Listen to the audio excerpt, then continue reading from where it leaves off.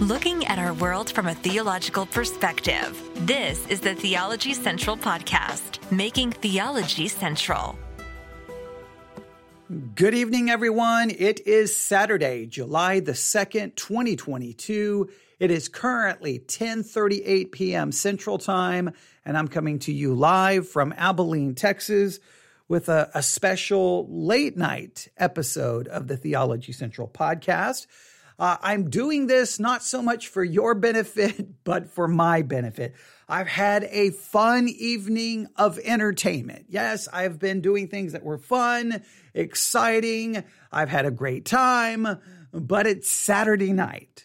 It's Saturday night, and we know what that means, right? That means tomorrow morning is the Lord's Day. Tomorrow morning is church. So I don't like to end my night with my focus on all of those things that may be perfectly okay to partake in, perfectly okay to participate in, perfectly okay to be entertained by. That may be perfectly fine. But if I end the day with my focus on something other than the things of God, well, I think it's always better to try to end your day with your focus on the things of God as much as possible. Do I always do that? Absolutely not. Do I always accomplish that? Absolutely not. One of the things I try to do, I wish I was more disciplined to do it. But one of the things I try to do is to ensure that I have some kind of a morning devotional time. That may not be an extensive amount of study, but just something that will get the scriptures in my mind, something will get the word of God in my mind. And then, so there's morning, then there's afternoon, then there's early evening, and then there's late night. 4 times a day, I try to do something. Again, it may only be a few minutes, but something. Now, sometimes one of those 4 times may be listening to an actual sermon or doing an actual Bible study. It may be something far more significant. The other times maybe just getting a little bit of spiritual food, a little bit of spiritual nourishment. I think you are aware that you probably eat physical food, right? At least 3 times a day, correct? And you know that if you don't eat 3 times a day, most likely, even if you tried to deny it, most likely the people around you will know what something's not right. You're going to either be gripey, irritable, you're just going to have an attitude because you didn't get your physical food that you need for the day. I believe spiritually, when we are not being fed spiritually on a regular and consistent basis, and it's not about a legalistic thing. It's not about like, if you don't do this, you're not saved. If you don't do this, it's not about legalism. It's not about somehow trying to prove that you're saved. It's about just you need spiritual food. Just as you need physical food, you need spiritual food. That's why the Bible says, as newborn babes, desire the sincere milk of the word, that you may grow thereby. We need spiritual food. So for me, I've neglected any spiritual food this evening. Now, I've done things today, great, wonderful, but it's getting to the end of the day. It's getting now, turning my attention to the end of July the 2nd and getting ready to say hello to July the 3rd and getting ready to say hello to the Lord's Day. And if we approach the Lord's Day not spiritually prepared, then I think we typically, we cheat ourselves, right? We cheat ourselves. So I'm going to spend a little time doing that, and I'm inviting you to listen in. And I don't know if you'll get anything from it, but if you happen to be up at 10:42 p.m. Central Time, I don't know what time it may be where you are. If you happen to be awake and you're listening, great. Now, I do apologize. My voice, my voice may be a little weak tonight, but that's okay. That's okay. We're going to we're going to work on this together, all right? And here's what I decided to do for this evening. Now, you know, we have been working on a series on the very famous book called The Imitation of Christ by Thomas à Kempis, a book written over 500 years ago, and a book that's had a lot of influence on many different theological streams, right? People from many different theological streams, in fact, theological streams that don't even agree with one another in any way, shape, or form. Still, this book has had a major impact on all of them. I was introduced to a book and a place where you would have never thought they would introduce a book Well, by an author who holds to the theology that he does. Thomas à Kempis was a Catholic monk. Why in the world was I being introduced to this book in an independent fundamental Baptist church? It was weird, but the book has had lots of influence. Now, yes, does the book have clear Catholic theology in it at times? Absolutely. Why some people miss it, I don't know, but it's there. So we don't agree with everything in this book, by no means. But I think the book, well, the reason we started the series, hey, someone just said, hello, Pastor, and said they were excited to be at church tomorrow. That's always good. That's always good to hear that someone's excited to be at church, even on the night before. So that's great. Hopefully it will be a good day at church and we'll have a good study. But one of the reasons we chose this book is I was very aware, or at least I was very worried. Let me state it that way. That as the pandemic was beginning to spread, I felt that this was going to be a great opportunity was presented to the church. We could use everything that was going to happen in the pandemic to focus on ourselves spiritually, focus on ministering to people, and really that we could come out of the pandemic better off spiritually than we went into it. But my fear was, so that was my hope, I should say. My fear or concern is that wasn't going to happen. What was going to happen is we were going to become very distracted, and it was all going to be about conspiracy theories and fighting and arguing and focusing on our rights and what we want, and we were just going to lose sight of everything spiritually. So I thought, you know what I'll do? I'll start a series on the Imitation of Christ by Thomas à Kempis. Anyone can get the book online for free. And I'll challenge everyone to start reading the book, because even if we disagree with some of its theology, it would at least get us to focus on something spiritual during this time instead of getting distracted by all of the craziness going on in the world. That was my goal. That was my attempt. Wasn't super successful. Some people really got into the series. Some people purchased the book. Some people started reading the book. Some people started meditating on the book. So for some people, I think it was beneficial, but I'm saying it wasn't successful as far as numbers were concerned. I think most people are like, whatever, Thomas à Kempis, Imitation of Christ, I don't care. Written over 500 years ago. I got better things to do. I got QAnon conspiracy theories to keep up with, whatever the case may be. So that was the goal. But here we are, 2022, and we're still 1,000 miles away from finishing the book, which it's my own fault because I could have probably have done the study a little different, but I've just basically been walking through the book word by word, and I'm just going to keep doing what I can. And another major fault of mine is obviously every day I turn around, there's a million new things to talk about. So I end up setting aside that series and working on other things or starting a new series. And then I fall further and further behind. The last time we talked about this book or did any study was June the 14th, 2022. June the 14th, 2022. And here we are, Saturday, July the 2nd. So, I mean, you can't have that kind of delay between episodes. You really cannot do that because your series loses momentum. People decide, they just forget about it and they move on. And that's my fault. Okay, well, that's good. Someone said there's been some really awesome things I've gotten from this book. It's been beneficial for me. I think anyone who's participated, it's been beneficial. At least that's what I'm going to say. I don't see how you can not spend time with this book and not find something beneficial in it. So it's been beneficial for me as well, but it would probably be more beneficial if I would try to get some consistency in our approach. So, but I can't do anything about what I've done.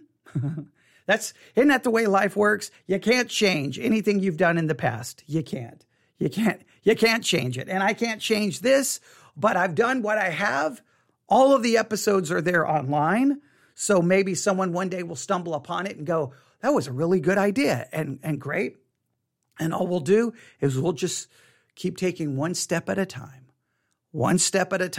And maybe on my deathbed, I'll be on my deathbed and someone will bring a microphone to the hospital and I'll be like, okay, the last chapter of the Imitation of Christ. And people are like, come on, you got to finish it. You've got 3 words to and then that'll be that went really dark, really fast. Okay. But maybe I will get the last word and then that will be the end. One way or the other, I'm going to try to finish. That took a really dark turn, didn't it? Okay. That took a dark turn. That wasn't my intention, but that's kind of how I feel like I'm never going to finish this. Okay. I'll get that close and it'll be the end. And I'll be like, no, I guess after I die, I won't really care that I didn't finish it, but okay. All right. Someone said it better not take that long. Well, I mean, let's be honest.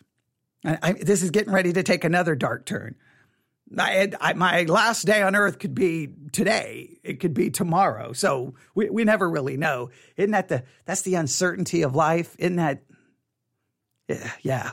I mean, that's the uncertainty of life. But we could. Yeah, see, it gets late and everything takes a dark turn. But let's not do that. Let's do this. Let's get back to the Imitation of Christ.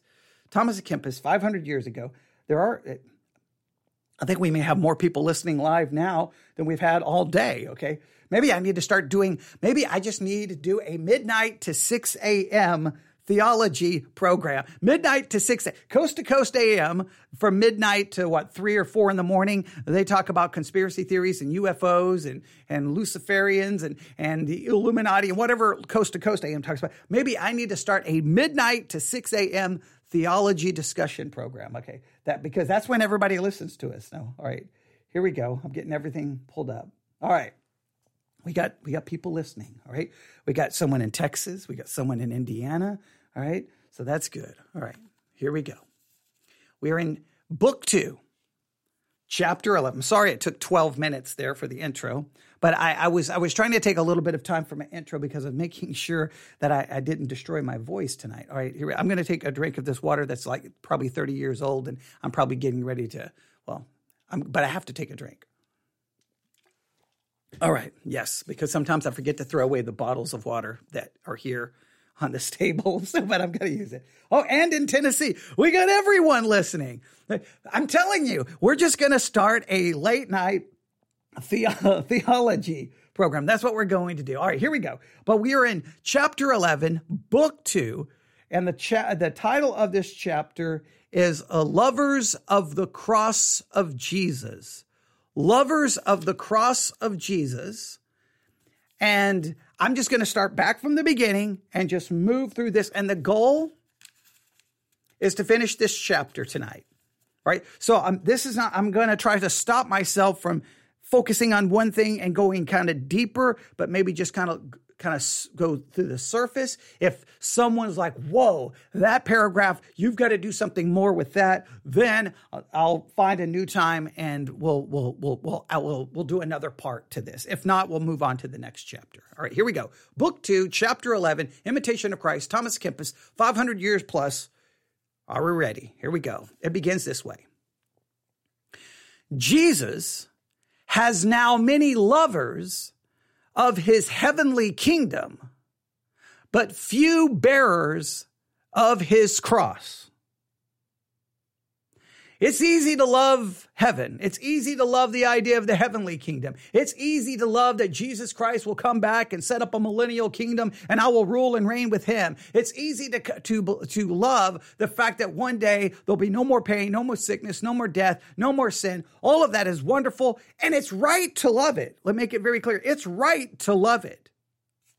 There's lots of people who may love those things, but it's something very different to remember that as a Christian, if we're called to follow Christ, and the following of Christ involves dying to self, denying self, and no longer following self. We talked about this earlier today in a live broadcast. That's what Christianity calls us to do, to deny self, die to self, and no longer follow self. And that not only does no one love it, no one really wants to do that. It's great to say, hey, I love Jesus and all the things he's going to do for me. But when he says, I need you to deny yourself, take up a cross and die to yourself and no longer follow self, that's where it becomes difficult. Many he has who are desirous of consolation, but few of tribulation. Many want consolation, but we don't want tribulation. We want to avoid tribulation. Many he finds who shares his table, but few his fasting. There's many who want to sit down at his table and feast with him, but not many want to fast with him. All desire to rejoice with him. Few are willing to endure anything for him. We have no problem of him enduring things for us. We don't like the idea that we would endure anything for him. Many follow Jesus into the breaking of bread, but few to the drinking of the cup of his passion.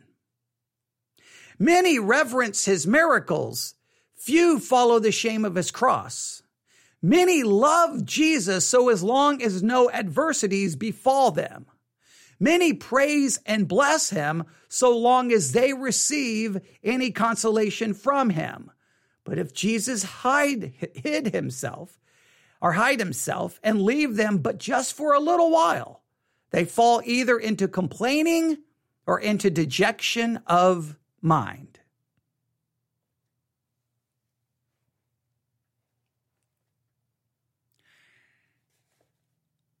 I think,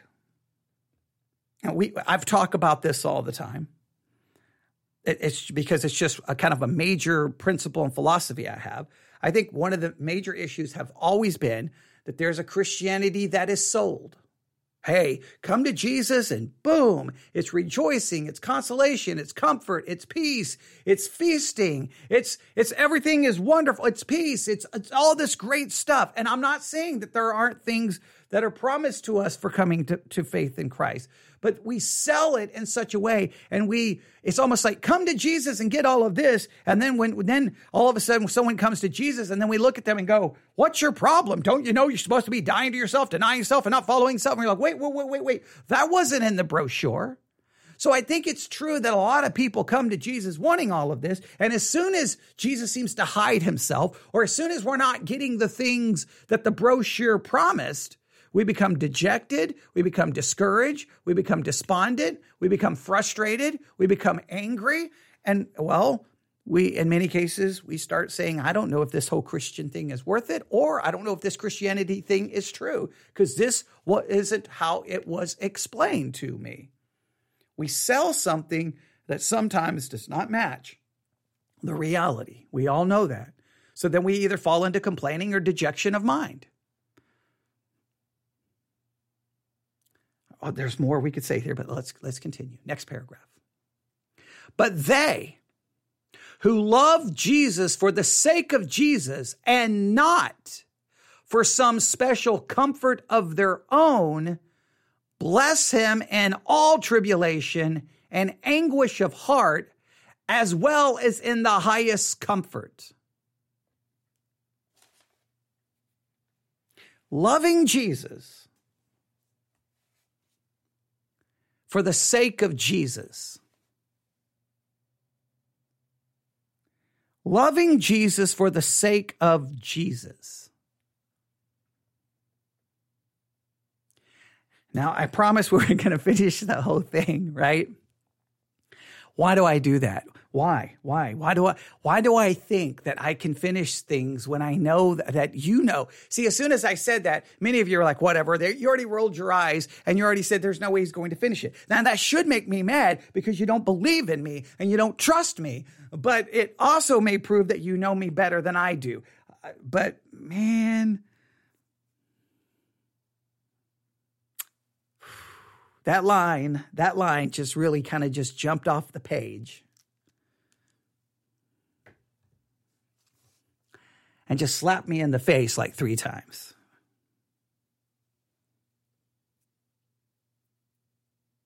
All right. I'm going to use this to discuss 2 things, all right? We talked earlier today, and a lot of times all of the podcasts kind of connect. Sometimes you'll see a theme emerge. Sometimes that happens. But we talked earlier today. We kind of used the curriculum for the Bible study exercise for this week, for those who missed it.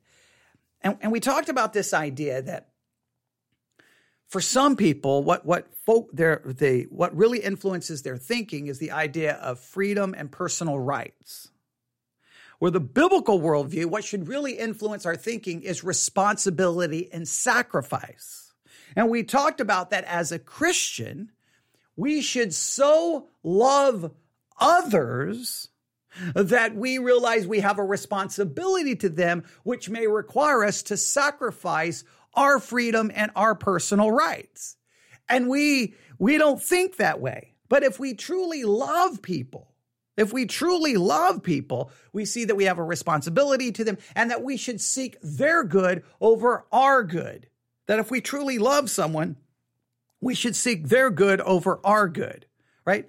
Now, that had a profound impact on me talking about it today, all right? Someone just says, it's not that we don't believe or trust you, we just know you, okay? Twyla could, because she's known me almost her entire life. So she could definitely say that. I think everyone else just doesn't trust me. They just don't trust me, okay? I'll give Twyla the credit of knowing me, okay? All right, here we go. So I want to read this again. All right, so take that concept we talked about earlier today, if you heard it. If you didn't, I just kind of gave you a brief idea. But they who love Jesus for the sake of Jesus. So I want to ask you a question. First, do you think you love Jesus for the sake of Jesus? You just love Jesus you love Jesus because he is the eternal Son of God. You love God because he is God. You love the Holy Spirit because he is the Holy Spirit. You love the Trinity, one God, three distinct persons, co-equal and co-eternal. You love them just because they are lovely, because of their holiness, because of each person of the Trinity, God, holy, merciful, gracious, that just because God is God, we love God just for the sake of him being God. We love each member of the Trinity just because of their deity, just because of their holiness, just because of their attributes. Do we love them just as Thomas à Kempis says, but those who love Jesus for the sake of Jesus, do we love him just because of who he is? Now, someone just asked, is it even possible for us in our sinful nature to even do that? Well, obviously, there's no way for us to ever do this. There's no definitive way, all right? Clearly, we're always going to fall short. That's why our salvation cannot be dependent on this, obviously, all right? Salvation cannot be dependent on it. But we are obviously called to love him. We are to love God, right? With all our heart, mind, body, and soul. We're called to do it, yes. And clearly, if we're not saved by an imputed righteousness, we would be lost. So yes, this is definitely in the law category. Therefore, we need the gospel. But I want us to consider something. In every way that we fall short of loving God for just the sake of him being God, we will find ourselves at times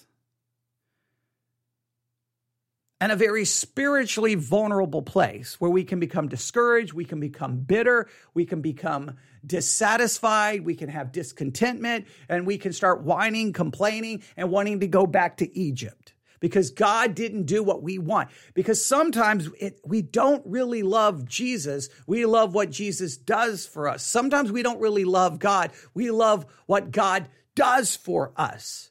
So therefore, we don't love him. We love what he has done for us. And when we only love him for what he has done for us, then it becomes it's a very quick trip to loving him for what he has done, to loving us for what we think he should be doing. And the minute he's no longer doing that, then we stop loving, and then we become disgruntled, discouraged. And the next thing you know, we want to go back to Egypt, like happened with Israel over and over and over. So we can never do this perfectly. Absolutely no way. We can never do it perfectly. But it's something we are called to strive for.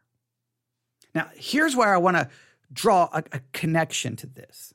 Not only do we obviously never do it correctly with God, that's again why our salvation has to be by grace.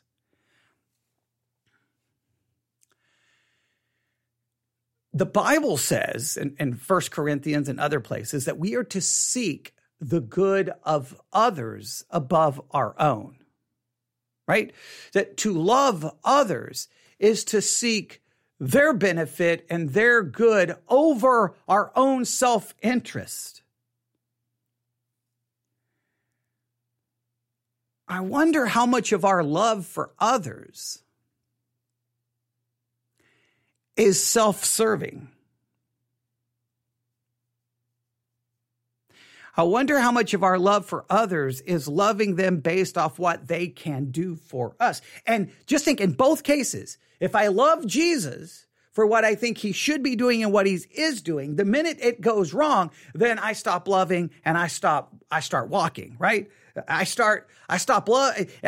love until, well, because I'm not loving Jesus, I'm loving what he's doing for me. And the minute I feel that's not happening for me, then I stop loving and I start walking, right? Because there's nothing to love. Because I'm loving not Jesus, I'm loving what Jesus does for me. So the minute I feel like he's not doing that for me, then I start walking, right? I start walking away and I stop loving because, technically, I wasn't really loving him in the first place. I was loving what he does for me. In other words, this makes us very vulnerably spiritually. We will never do it perfectly. All right. So I don't want anyone to think I'm saying you need to do this. And if you don't do this, you're not saved. No, this is what we should strive to do. But in the very same way, and I know this is not Thomas à Kempis's focus here, but we do the same thing with people. See, our sinfulness, this is very important. This is the essence of our depravity. The essence of our depravity is that we love others simply as a disguise for loving ourselves. See, biblically, we're called to love God and love others. We're to love God above ourselves, and we are to love God above ourselves, and we're to love others above ourselves. But our depravity has come up with a great idea. Our depravity is really clever, right? Our depravity is more subtle than all the beasts of the field. Our depravity is so subtle. So this is what we do. We say, oh, I love God. But really, it's a disguise for simply loving ourselves. We use God as a disguise for loving ourselves because we love God not because of who he is. We love God for what he has done for me. So in reality, it's not that we really truly love God. Now, it's great that he loves us because without his love for us and without his sovereign action towards us, we would never be saved because we would never love him the correct way. We would never do the right thing. That's why we've got to be saved based off a sovereign work of God. We have no part of it because anything we have to do with our salvation, we would be lost in 5.2 seconds, okay? Forget 5.2 seconds, 1.2 seconds. But I want you to see this, that in your depravity, typically love for others is a disguise for loving yourself. But it's hard to see. You're like, no, I really love them. I really love them. I really love them. So many times, I'm not saying in every situation, and I'm not saying in every moment, but over and over, your love for others is really it's just a disguise. In some cases, the more you love others is the more it really demonstrates how much you love yourself.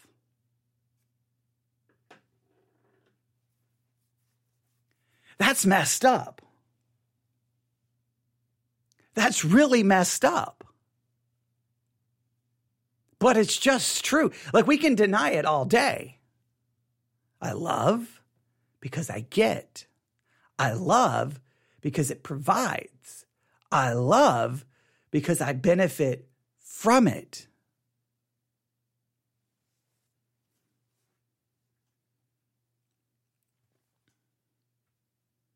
It's hard to love when you're not receiving anything in return.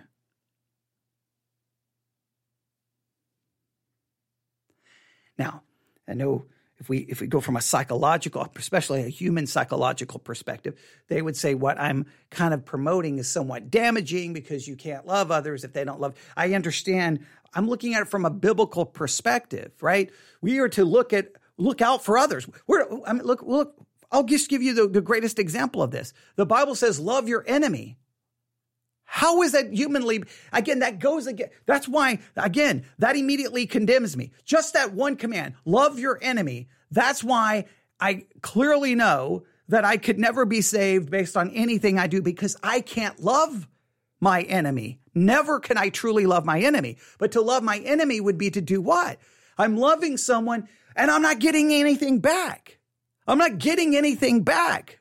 In any way, I'm suffering at their hands. I'm being persecuted. I'm being bullied. I'm being lied about. I'm being gossiped. I'm called to do that, which clearly demonstrates, just that one command demonstrates that I could never be saved based off what I do. And that's why you can't say, well, the way you know you're saved is you love others. Well, if that's the case, you're going to prove that you're not saved in again, seconds, because do you love your enemy? Now, what we typically do is so minimize what it means to love your enemy that then it's somewhat doable, but that's only because we minimize it so much. That's the test. When you're loving someone and you don't get anything back, that's difficult. That's difficult. That I don't even have words for that. And Thomas à Kempis puts it this way: but they who love Jesus for the sake of Jesus and not for some special comfort of their own, bless him in all tribulation and anguish of heart, as well as in the highest comfort. Now, that is hard enough to even comprehend, doing that towards God. But you definitely see why. Like that's somewhat theoretical, right? Okay, I've got to love Jesus for who Jesus is. That's that's theoretical, theological. It's hard to put our hands around it, right? It's like, okay, I think I understand. But when it comes to people, I think if we're honest with ourselves, we can see, man, I love them, but do I truly love them? Or do I love what they do for me?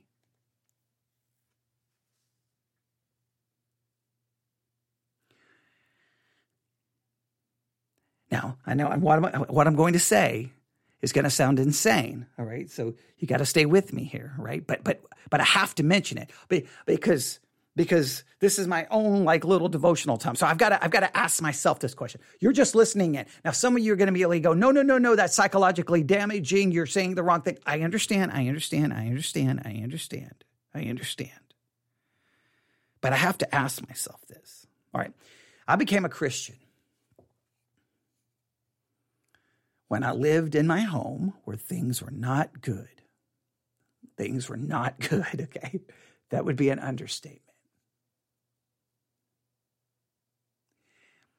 It's easy to love a parent when they put their arm around you and say, I love you, son. I love you, daughter. I love so much about you. You're wonderful. You're great. Here, I'm going to provide this for you. I'm going to provide this for you. I'm going to provide this for you. I'm going to provide a sense of security. I'm going to provide your needs. I'm going to provide a sense of comfort and all the things that a parent is supposed to provide for a child. It's one thing to love them and say, I love my parents because of all these things, right? It's not so easy when they don't put their arm around you. They hit you.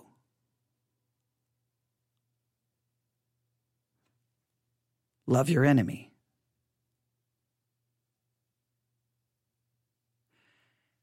It's easy to love when they comfort. Is it easy to love when they torture, neglect? How does one love your enemy? If I can figure out how to love Jesus for Jesus' sake, and it should be somewhat easy to love him because, well, perfect, holy, and righteous. But God calls us to even love our enemy. Therefore, I have to love for the sake of what? I have to love my enemy because they're created in the image of God, right? They're an image bearer of God, even though it's marred by sin, and you don't always see that. Have to love them for the fact that they have an eternal soul. Have to love God. Like this, and we're always going to fall short of it. You've got to hear what I'm saying. I understand that.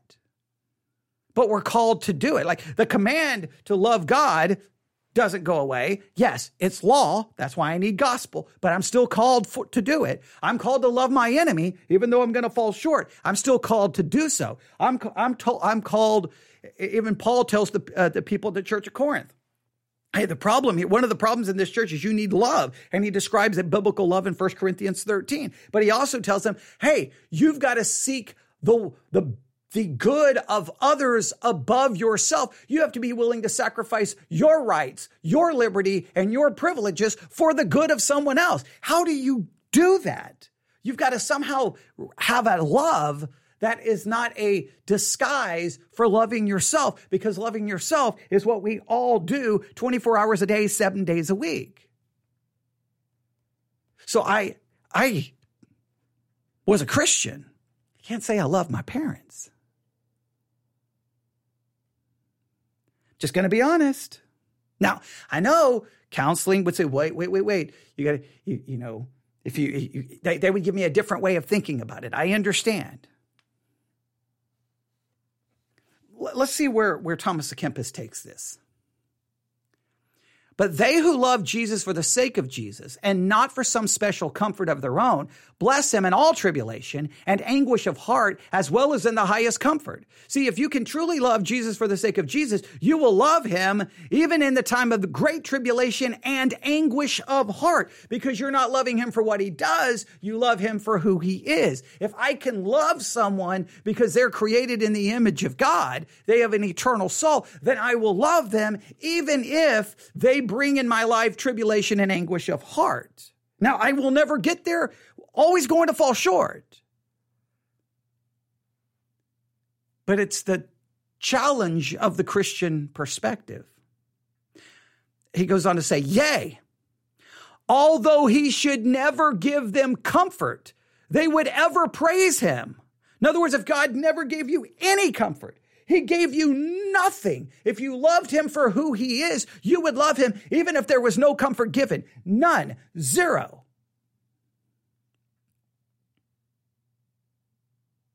They would ever praise him, notwithstanding and wish to always give thanks. Oh, how powerful is the pure love of Jesus, which is mixed with no self-interest or self-love.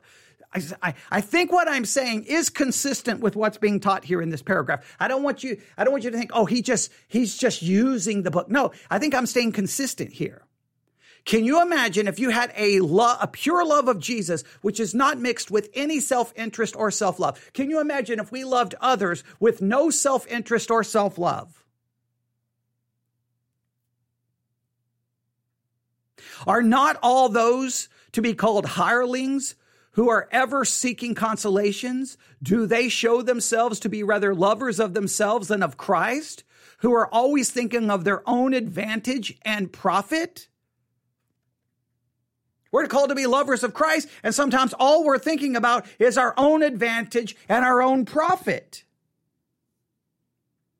That's why I get very frustrated with ministries who seem to be more worried about, hey, I need you so that you can give me money. I need you so that you can give me popularity. I need you so that you can give me fame.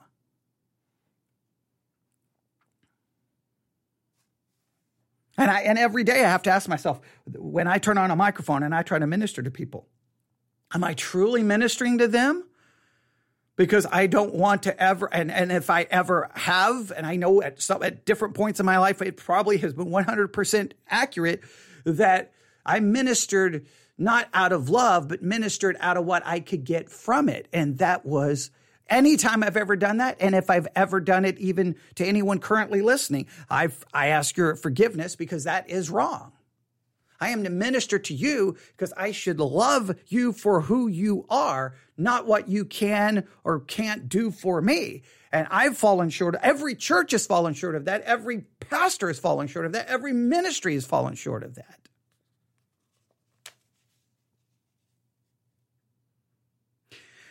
Where shall one be found who is willing to serve God for naught?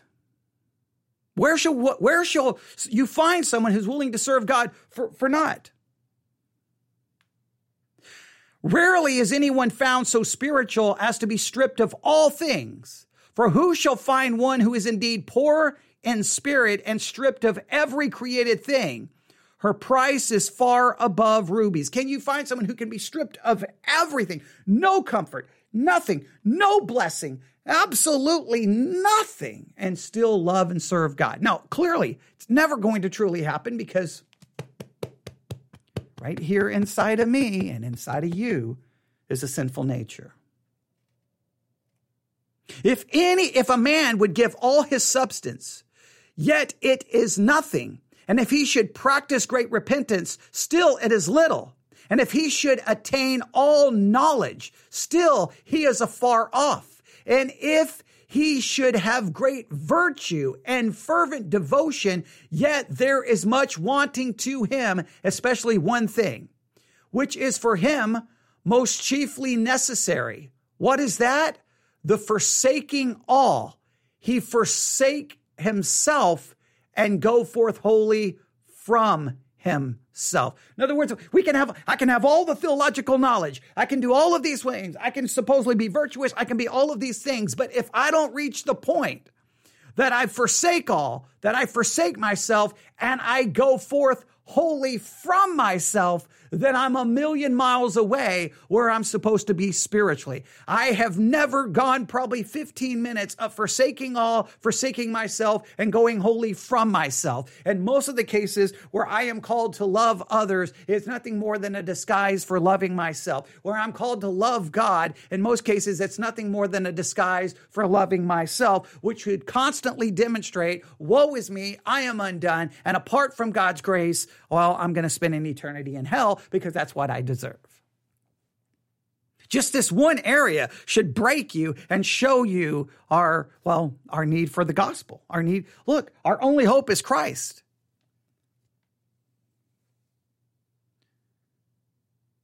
He loved us. Christ died for us while we were yet sinners. He died for his enemies. And just think about it. He loved me. What is he going to get from me?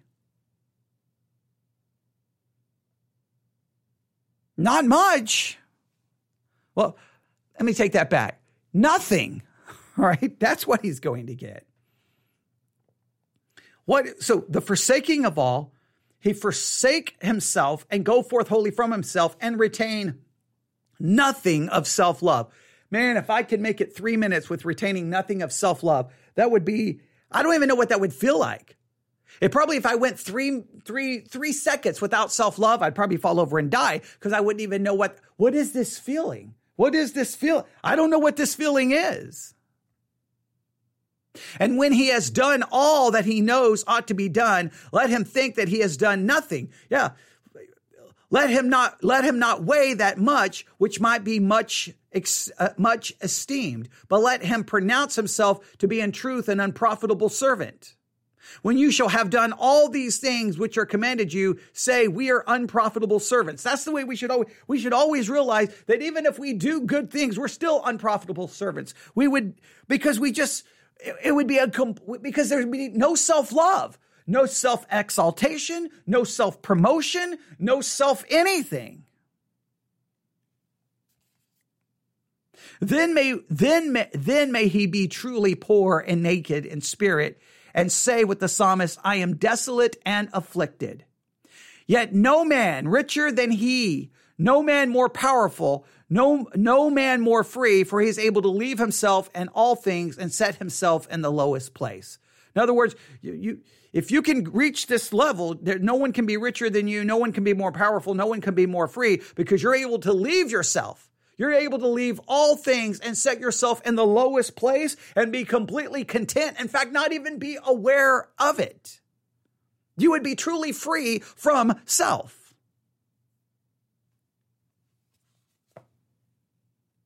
And that concludes the chapter. I did it. I doubled down. I did it. I don't know what to say other than wow.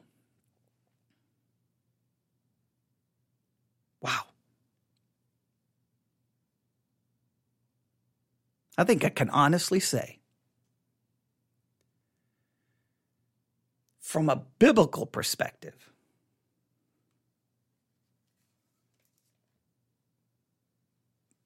I don't know if I've ever loved anyone.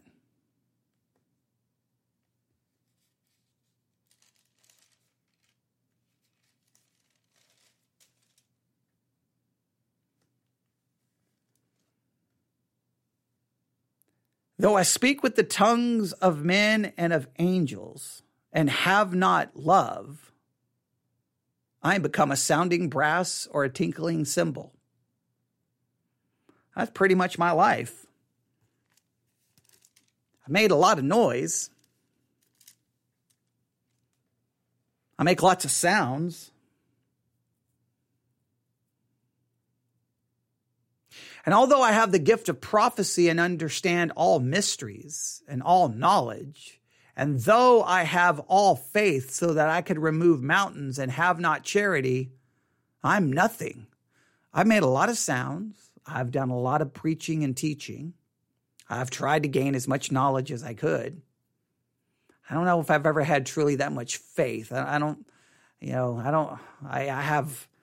have a lot of questions and doubts and struggles, so I can't, Lord, I believe, help my unbelief. But when it's all said and done, I'm nothing. And though I bestow all my goods to feed the poor, and though I give my body to be burned and have not charity, it profiteth me nothing. I'm nothing.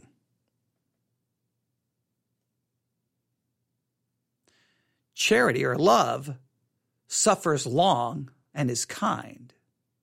Love envieth not. Love vaunteth not itself and is not puffed up. Love does not behave itself unseemly, seeketh not her own, is not easily provoked, thinketh no evil, rejoiceth not in iniquity, but rejoice in the truth, bears all things, believe all things, hopes all things, endures all things. Love never faileth. I don't think I've never loved God, even anywhere close to anything that would be biblically called love. Thank God he's loved me. And that while I was yet a sinner, he died for me, because without that, I would not be saved. He calls me to love others. He calls me to love my enemies. I don't think I've ever loved anyone, because self-love has always been present. So I've never truly loved God, and I've never truly loved another person. Ever.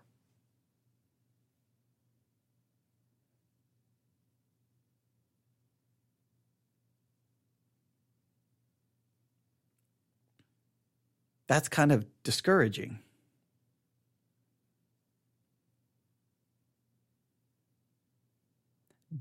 Do you feel the weight of guilt? I do. Do you feel the weight of sin? Do you feel the weight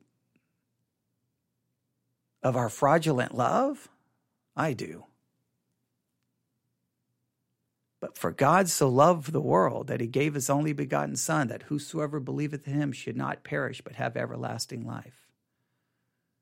In spite of our fraudulent love, there is the pure love of God given to us in Jesus Christ, and him laying down his life to die for us unworthy sinners. That is pure love. And you are a recipient of that love. And you are a recipient of his forgiveness and his mercy by grace through faith.